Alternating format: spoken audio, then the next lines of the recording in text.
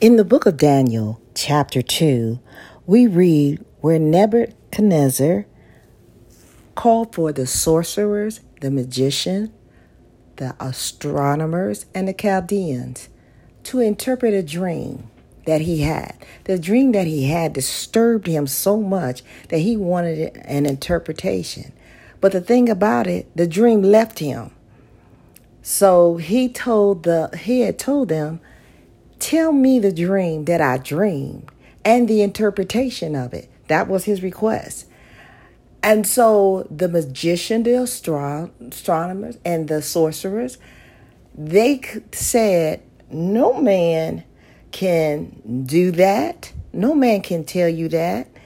And so their response to Nebuchadnezzar's request got him furious. And so then he made a decree to go and kill all the wise men in Babylon. So what happened, this included, when he made a decree, that included Daniel. And so when Daniel heard of the decree, he asked the king, give him some time because he would be able to interpret the dream. Daniel went and he went to his house and he spoke to Hananiah, Mishael, and Azariah about the matter. And they went before God and they got an answer. So Daniel went before the king. And when he went before Nebuchadnezzar, he was effectively, as he stood before the king asked her, can you interpret the dream? And Daniel said, no man can do what you're asking to do.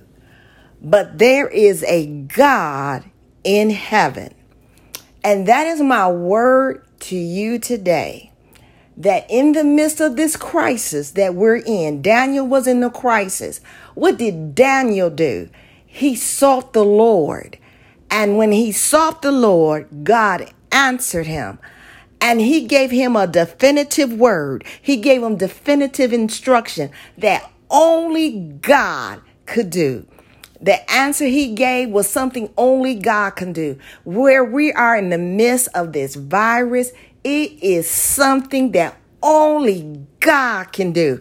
And my brothers and my sisters in Christ, it is our charge. It is our responsibility as ambassadors of Christ in the earth to go before the God of our salvation and get a definitive word that we may speak it.